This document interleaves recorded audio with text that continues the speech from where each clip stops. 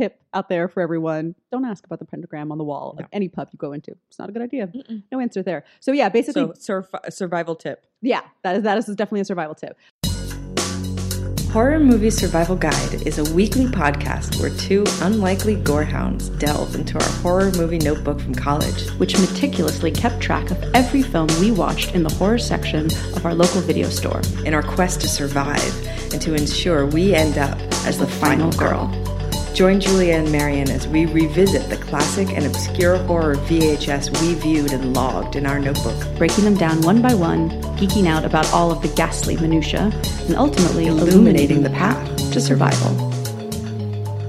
Go! Hey everyone! Here we are. It's Horror Movie Survival Guide. This is the first podcast from Indie Popcorn, recording here at the Circus. I am Julia. There's not more to that. I thought there was going to be like, I'm Julia. The And then I'm waiting for you to say, and I'm Marion. Oh, okay. And I'm Marion. Usually you're so quick on that. I know. No. It just really sounded like you were going to say something else. So I'm sorry. I just ruined it that time. No, that's good. So this is episode 21, and we're going to be talking about John Landis's 1981 film, American Werewolf in London. Yeah. This episode is called See You Next Wednesday, Yes. which if that doesn't make sense now, it will make sense soon. It will make sense. Why don't we just tell them now? See You Next Wednesday is a in John Landis joke, in which there's always a film within a film, or it is there somewhere in his film. See You Next Wednesday. There you are. And in this case, it's... It's like the best porno movie ever. Yeah. It's the most John Landis porno movie of It all is time. something. Crazy British, like kind of 60s porno. Anyway, we'll get to that part. But yes. And the tagline, the director of Animal House brings you a different kind of animal.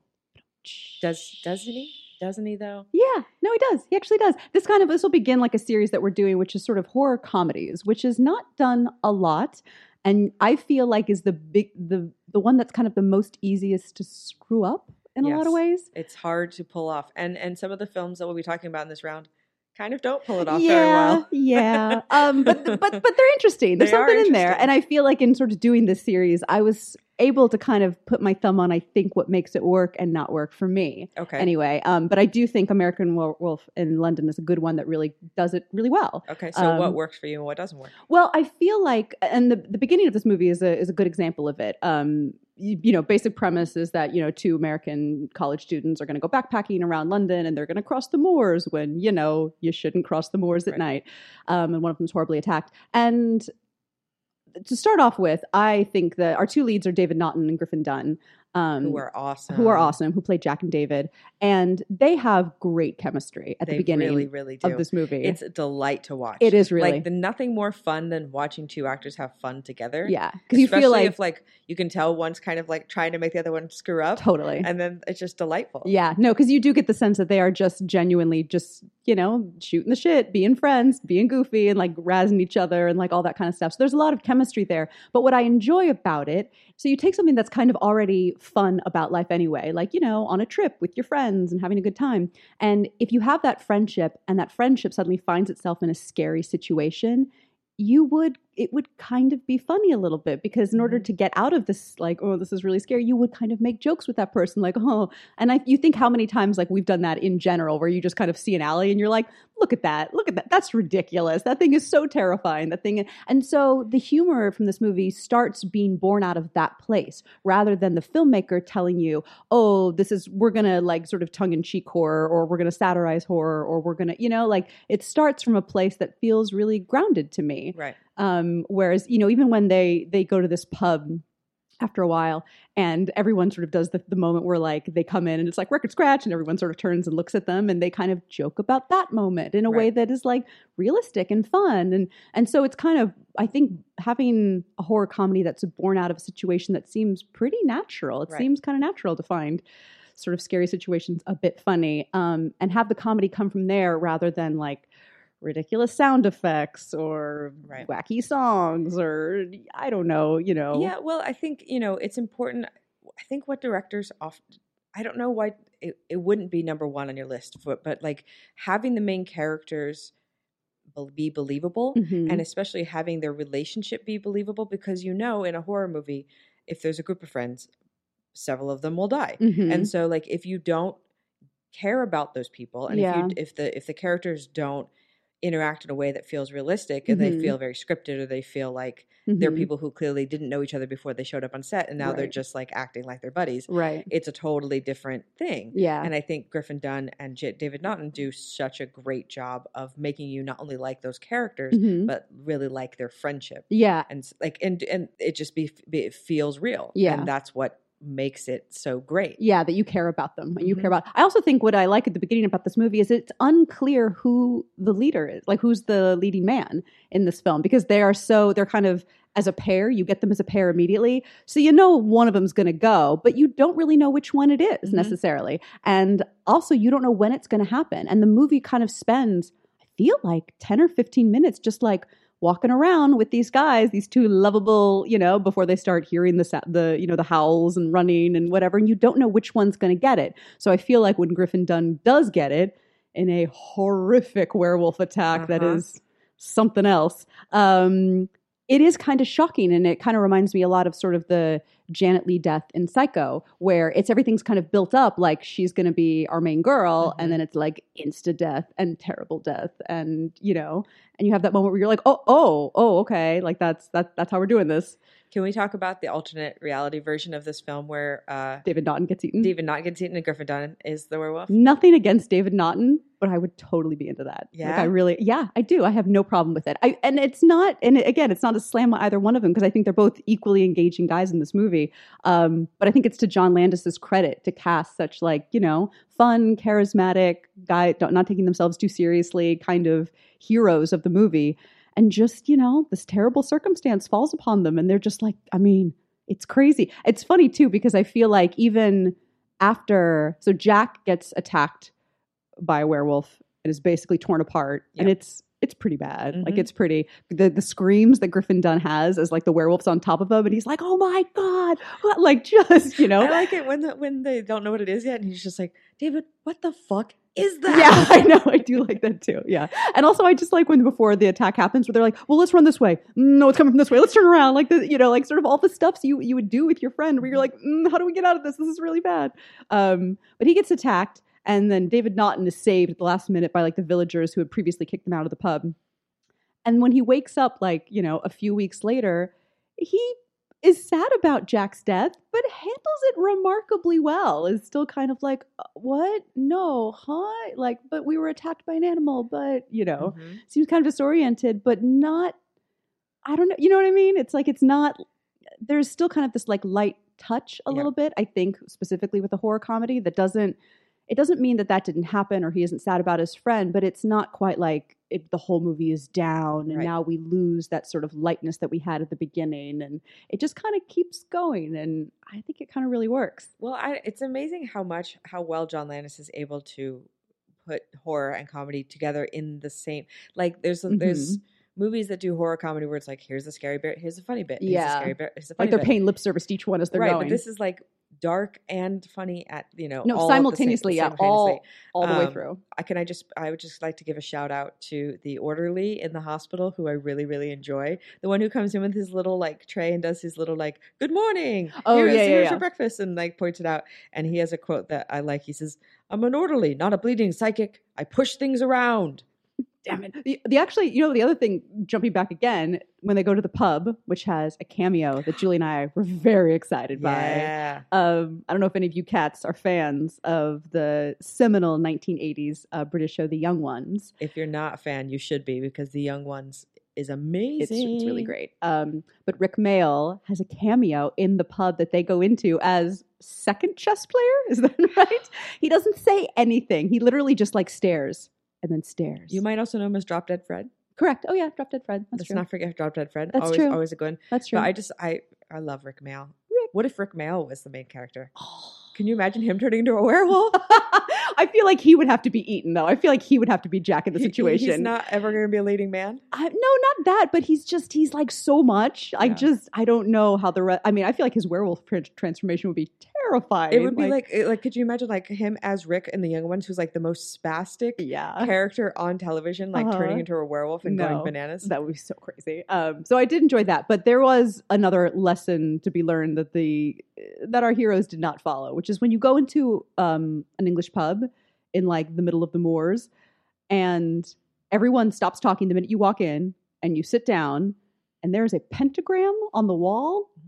Don't ask about the pentagram. Don't ask what's going on there. What's that about? Hey, y'all, let's talk about it. And like Jack really wants to talk about it. And you're like, no, don't, no, like that. I mean, you can maybe keep having your like finish your drink and, or, you know, maybe have some, but here's the thing I don't understand. But like, because that was like, that gets them chucked out of that pub asking about that. Mm-hmm.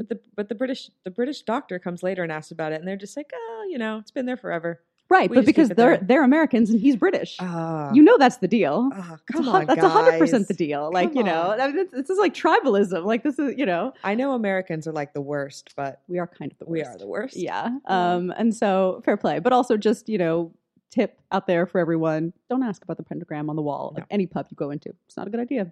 No answer there. So yeah, basically, survival tip. Yeah, that is definitely a survival tip. So David wakes up in the hospital, and that's when he meets his foxy nurse, Alex Price. Yes, Miss Jenny Agutter. Yes, the fantasies of many a young lad. No, totally. I mean, early '80s nurse. She's pretty much it. She's pretty much it. Was she ever in Doctor Who? She feels like a Doctor Who kind of person to me. That's a good question. I don't know. I don't think so. I know she wasn't in the old series. I don't know if she's in the new series. I could see her as like a companion. Totally. Things to IMDb later. Mm-hmm. But yeah, she basically walks in and has sort of taken it. She's kind of is interested in David Naughton. Who wouldn't be? I mean, they're both. I mean, him and Griffin Dunn are both pretty foxy. No, they're pretty foxy. And basically, kind of starts taking care of him. But she definitely has this sort of kind of, you know, they're definitely kind of doing a sort of double act where like he's very like, hey, I'm an American and all the American stereotypes, and you're foxy, and we should do this thing, and very sort of like aggressive, and she's kind of very like prim and standoffish and like British. You know, very very British. But we also meet the doctor who takes care of David, and my favorite quote from this movie is in the doctor's office when we first are introduced to him, and he's like talking to his wife, like trying to get her off the phone so he can go deal with David Naughton. And he says, if I can survive Rommel, I'm sure I can survive another excruciating night with Roger Matheson. And I love that line, made me laugh out loud so loudly. It's really, really great. So Griffin Dunn appears to David. Yes.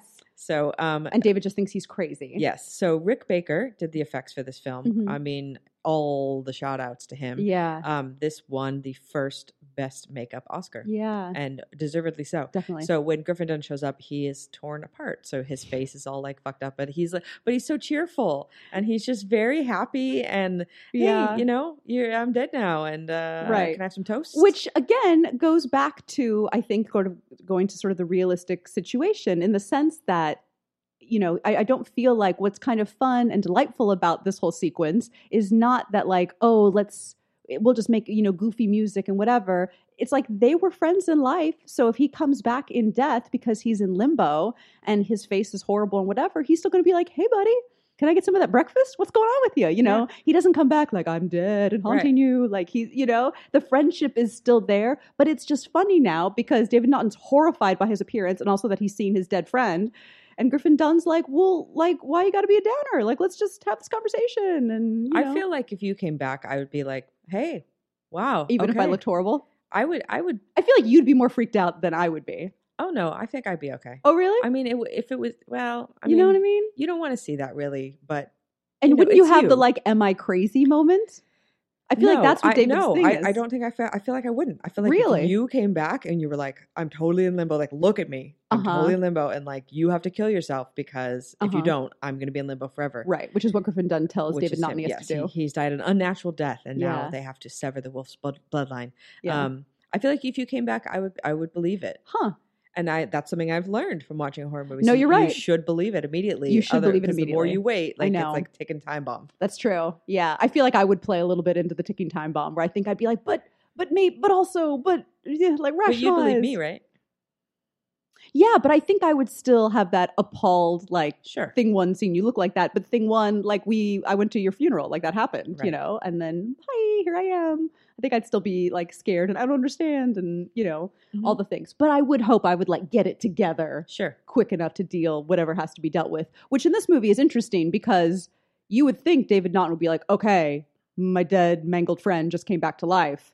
I mean, there's some stuff going on here. But he kind of doesn't. He's really like, I think, which is the undoing of this character, like a lot of other characters, head in the sand, Denial. I'm just crazy, Yep. or it's like post-traumatic stress or whatever. Like I definitely didn't see that. And then as the film kind of goes on, Griffith Dunn comes back a few times and he gets progressively grosser as he comes back, which I really enjoy. But still cheerful. Still very cheerful. Just still like, come on, I'm bored. I don't want to be in limbo anymore. He's really trying to explain to David Naughton what's going on, and he just doesn't want it to be true. Right. Like he's like, you were bitten. Like you have the werewolf blood. It's coming for you. And he's like, but Foxy Nurse and my life, Right. and I don't want it to be so. And like really not to like. Basically it's time for werewolf transformation. Do I feel like David Naughton's really starting to like take it seriously for what they have to do? No, he doesn't, and that's part of like his character is that he until the very end really doesn't really accept it. He doesn't. I feel like the first time he transforms and then comes out of it and realizes a bunch of people have been killed, and because that's when he gets like real bananas and is like running around like kill me, like going nuts and stuff. But I also like this movie does its own sort of spin on the werewolf legend. Like there's no sort of silver bullets and all this kind of stuff. It's that once you've been bitten, I mean, obviously, you would have to kill yourself before you transform in order to like save everyone. But the fact that your victims come back to haunt you, who you killed as a werewolf, and that they're in limbo. They didn't just die, like they're in limbo and they're there to torture you and haunt you. And that's part of the curse of being a werewolf. It's not just on the full moon, you have a terrible Friday night. It's on top of that, you carry around sort of the souls of the people whose life you've prematurely ended. In this, like you just keep gathering them. And presumably, if you were a werewolf for like a year, you would just have this entourage of people that nobody else can see but you haunting you. And that's kind of a cool idea. That's an amazing idea. And one that would drive me to kill myself pretty damn quick. Right. Yeah. I'd be like, okay, done with that. Yeah. Dead people follow me around everywhere I go. Horribly mangled. Some you know, some you don't know. And you also have to see them the way they were when they died. Right. So you have to see them. Or in Griffin Dunn's case, the longer they are dead, they're just going to get grosser and grosser. So it's just going to be a bunch of skeletons following you around eventually? Well, because that's Griffin Dunn at the end. At the end of this movie, there's a perhaps not fully convincing skeleton version of him like talking in the porno theater to David Naughton. And you're like, wow, you've only been dead like a few weeks, That's bad. And you look terrible. Well, this is what we talked about with Silver Bullet, where like every werewolf movie kind of has their own spin on it. Like the rules are specific within each film. I think the good ones are. I feel like you and I have both seen a lot of terrible ones where they're just kind of unclear. Or kind of cobbling together some of the classics. And so I like that, there's sort of how you become a werewolf is very traditional in this movie. Yes. But what the details of the curse really entail are more. Like he kind of adds a little something extra to it. And I think that's the key to a successful horror movie as well, especially when you're doing something that's about traditional villains like vampires or zombies or whatever. It's just like that little something extra to make it extra terrifying. And speaking of extra terrifying, let's talk about that transformation sequence. Because man, oh man. Yeah. So this movie sets the bar as far as werewolf transformation goes. And I think everyone kind of knows it. Yeah, for sure. And everybody you always get these stories from the werewolf movies that like, oh, the suit didn't go right and we weren't really happy with it. And like, it's nothing because they know it's not as good as American Werewolf. Yeah. It is crazy. So David Naughton has been waiting in the house all day and we don't know, is he going to change? Is he crazy? We don't know. And he's been having these dreams. There's a lot of like Wolfcam dreams where it's like him like running naked through the woods or it's like point of view of him like running naked through the woods. So it's that thing where the transformation is like in your blood, pulsing in your brain before it physically manifests itself. But eventually. Can I just thank John Landis for as much David Naughton nakedness? There is a lot of David Naughton nakedness. I'll take it. I mean, no, I'm into it. Not opposed. But yeah, there is a lot. So he's been pacing around Alex's apartment all day, waiting. We don't know. Reading, trying to read, can't eat. Right. And then also montage, like lots of them be like, this is when probably like the third or fourth song that's something to do with the moon comes in. I think John Landis has decided that almost every song that is, Bad Moon, right. I'm trying to think of what the other ones are. Blue Moon, just everyone. And so, but not Moonshadow. Apparently he asked Cat Stevens for Moonshadow and Cat Stevens said no, even though Moonshadow is about dismemberment. So what are you going to say about that, Cat Stevens? I don't know. I'm like not into it. No, thank you. I love how on point the Moon songs are. I mean, that he just went there. It's a lot. And there's a lot of directors that have kind of bitten off that style a little bit that we can So David Naughton, I love that the transformation sequence starts with him screaming. Yeah. And Yeah, because there's no like, oh, you kind of the shoulder Ramping up, twitches right. and you get a strange look on her face. Like It's nothing. I think It goes he's from- literally reading, Yeah. and then he's like, and just starts screaming. 0 to and- 60. And when I first saw it, I thought, oh, he's just like so frustrated from being cooped up all day. Right. Like he's just like, that's why he's screaming. Right. And then you're like, oh my God, no. Because he does it in such a way that you're not sure. It's like, is he kidding? Yeah. Like, is he not kidding? And he's not kidding. He is not kidding. And so this incredible transformation sequence. And my favorite bit, I think, in the entire film is that during his transformation and like the most horrible bone crunching, spinal elongating craziness, he looks up at Mickey Mouse and just there's a shot of him looking at Mickey Mouse. And for some reason that delights me. That's just like you would be going through this and you would just be looking, you're like, oh, it's fucking Mickey Mouse as you're like going through. No, and then again, like I'm going to be a broken record with this, but I think that's what, again, it's sort of in a great moment of like successful horror comedy. Mhm. Because yeah, like if you were to turn into a werewolf in the middle of your apartment or somebody else's apartment, I feel like there would be something, your eye might catch something like that that's just so innocuous and out of place in this incredibly traumatic moment. And that's funny. But again, it's sort of born out of the situation rather than director like just pasting on top comedy. And that scene, you could have taken that shot out. Like it doesn't need to be there, but it makes it so much better that it is there. Because in the middle of the most horrifying sequence in this film, to just kind of, hey guys, just like pop it in there. Right. It's brilliant. But yet does not take away from what we're watching No. in terms of like the horror factor. Like and again, that like, sort of doing both simultaneously, like you said earlier, like I think that's how you do it successfully. So yeah, it goes on, and it's definitely their version of it is just everything, him just being in agony because he is being his body is being stretched out to be werewolf. So like the legs and the hands, that great hand shot where the Yeah. fingers are growing into claws, like it's so good. And so apparently Rick Baker and John Landis had a little disagreement about this werewolf because Rick Baker wanted him to stand on 2 legs and John Landis wanted him to stand on 4, which I think is cool because most werewolves stand on 2 legs They do and stand are on 2 not legs. terribly scary. But when you have a wolf that's just a fucking wolf Right. on 4, like run in that wolfy way. Yeah. That I say John Landis made the right choice. No, I think you're right. I think it depends on if your version of it is more sort of like wolf man or man wolf. You know what I mean? And I think so often it's because it's a guy in a suit. So they're like, well, they have to be bipedal. But like in this I think it is a lot scarier when it's all 4s. And it's a lot more, I don't know, animalistic. And you feel the sequence at the very end of this movie, the wolf kind of looks like it's just kind of a giant dog. You can almost see how it would go undetected a little bit more. But when, like in Silver Bullet, it's sort of like this 8-foot tall man with, biceps the size, you're like, how is no one seeing that? How is that?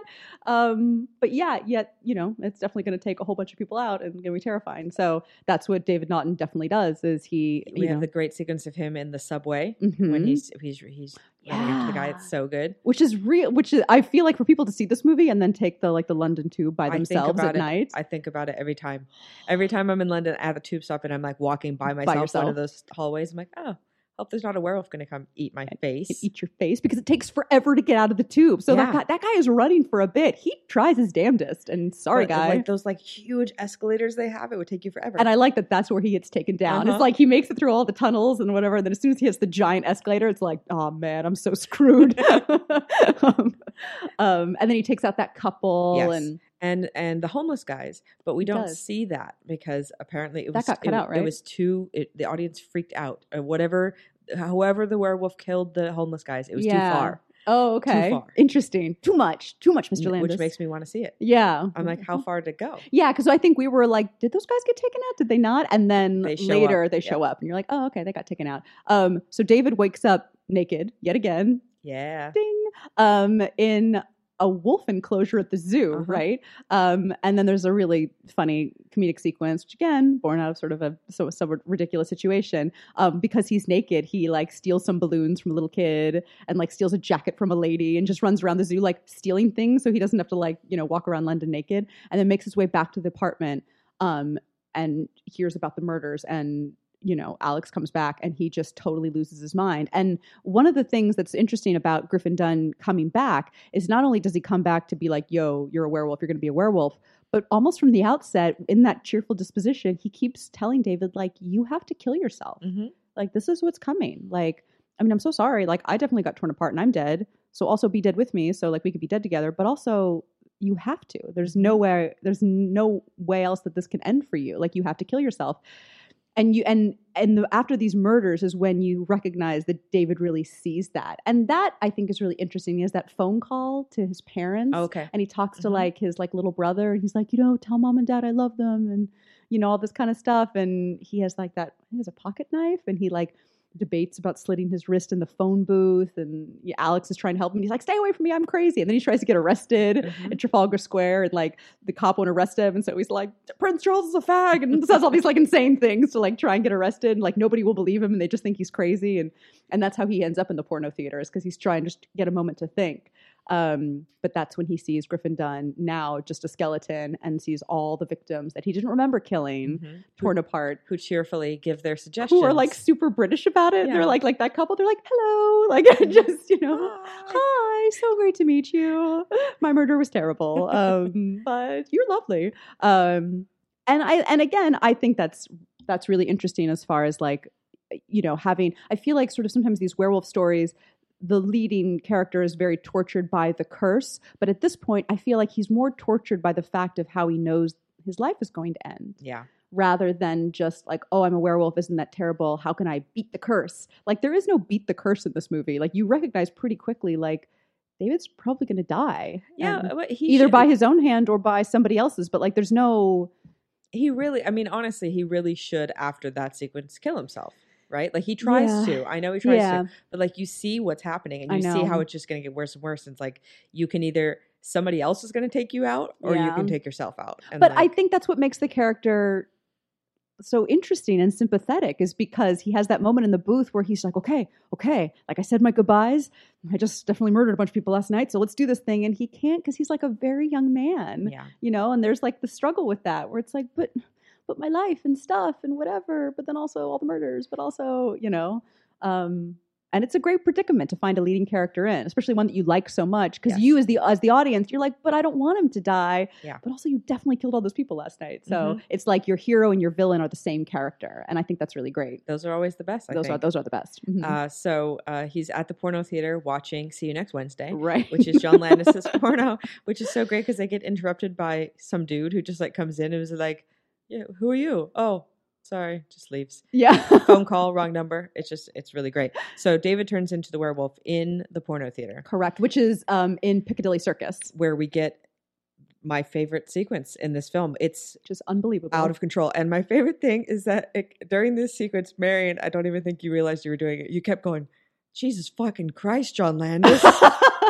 You said it like 3 times. Jesus fucking Christ, John Landis. Because it's so violent. It's really violent. And it goes on. It reminds me of that car chase in the Blues Brothers, where it's like all the cars that just keep piling on top. You're just like, okay, we get it. If like, there's anybody who knows a car crash, it's John Landis. It just takes it up like 9 degrees. It doesn't matter what movie it is. It's just like, the Blues Brothers, like Belushi Aykroyd comedy, 9 million cars violently crashing into each other. He just doesn't care. No, that's what's great. He just wants to make it go boom. What I love about John Landis is he doesn't give a fuck. No, he really doesn't. And I have seen him talk a lot, and he loves to talk, and I love to hear him talk, and he just will say whatever, and I love that about him, and he will do whatever, including having someone just fucking ejected from the front of a car. So David transforms so the police show up, David transforms in the theater. They try and bring down this like, metal, wall thing to kind of keep him in. He bursts out of it as a werewolf and then just wreaks havoc. And because he's like running around a Piccadilly Circus, just like taking people out left, right, like cars are crashing, double-decker buses are swerving. And there's like a couple of crashes where like somebody T-bones another car and a guy is like ejected out the window through the windshield of another car. Yeah. And it's graphic. Yeah. And someone gets run over and someone gets like smushed through the plate glass window. And then another car like, kind of skids out of control. And there's a guy standing by his door and he's smushed like in between the 2 cars. And it just goes on and on and on. And you're like, and then you just kind of cut to like werewolf running, people screaming. It's just mass panic and anarchy. And then Marion's going, Jesus fucking Christ, John Landis. I don't remember doing that. That's so funny. But no, it's a lot. I stand by it. But basically it leads up to Alex has like kind of wandered as kind of figured out what's going on, has come to Piccadilly Circus, and here's the chaos. And so David as the werewolf has been shot. There's also this other... Not shot yet. He's just like trapped down the alley. Well, he's trapped down the alley. But there's the thing that also gets said in this movie that the werewolf can only be killed by someone who loves them. That's like another... He just gets shot by police. Yeah, but what's interesting is that, and I've heard this sort of alternate theory, he goes down the alley and Alex is like, trying to talk to him in werewolf form, which is never a good idea. No. Like, don't try and be like, hey. David's not there. No, they're gone. They're super gone. It's like you trying to talk to like the vampire version of your best friend. Forget about it. Or a zombie. Yeah, no, it's not. Yeah, it's like not, for Johnny, like no. It's not Johnny Johnny's anymore. gone. It's never Johnny. Should be the name of a band. It's never Johnny. It's never Johnny. It's never Johnny. And she tries to talk to him and they just unload on him. Mm-hmm. And then you have one of these sort of the strangest endings where she sort of like closes her eyes and when she opens again, it's like naked David lying there. More naked. More naked But David. naked, covered in blood. Not as sexy. I mean, yeah, not so much as like the running through the woods version. But he's sort of like naked there. And then she just sort of drops to her knees and cries. And then immediately like hard cuts to like some cheerful music and like credits. Dun, dun, dun, dun, dun, dun, dun, dun, dun. And like that's it. And like that's it movie. It's like wham bam, thank you ma'am. Like that's all you get. I'm always a fan if killing your main character wins points with Julia and just be like, hey, naked main character, dead. Mm-hmm. End of movie. Yeah. No, but there's no like, well, we're gonna kind of wind this thing down. They're just like, he's dead. It's over. Yeah. Like, I like that. Like, I think like a lot of movies would do like the doctor coming up to like put his arm around Alex to take her away. And that would be the last shot. Yeah. And I'm glad he didn't do that. Or you'd get like some kind of sort of like one of those post-mortem scenes that they have like at the end of Psycho, where it's somebody sort of analyzing what it all means and context and all this kind of stuff. And no, John Landis is thoroughly uninterested in that. No. So like, and out later. So we have a rating system. So for this film, for gore factor, we have 1 through 5. 1, not enough blood to fill a Dixie cup. 2 is a puddle of blood. 3 is enough blood to gross out the average viewer. 4 is a bathtub of blood. And 5 is run for the barf bag. And we gave American Werewolf in London a 4 for gore. I would stand by that. Just for which the is car crash alone. A bathtub of blood. I think it should go a 5, man. Do you? This is a gory fucking movie. Maybe, but I feel with like the homeless guy deaths, it would be a 5. I think you're probably right. I mean, I definitely had some lookaways, but I've had more lookaways. Yeah. I feel like that's how I judge these things for me. Is but how many like times did I stop watching the movie? You don't know to look away, and you just see it, and you're like, ugh. Oh, yeah. That's true. But Griffin Dunn's death, I definitely looked away some of that because it went on a bit. Mm-hmm. And he just looks so horrible in this movie. Movie rating is 0 to 5 chainsaws. 1 if you're desperate. 2 barely qualifies as a horror film. 3 seen worse, seen better. 4 not too shabby. And 5 is fantastic-gorical.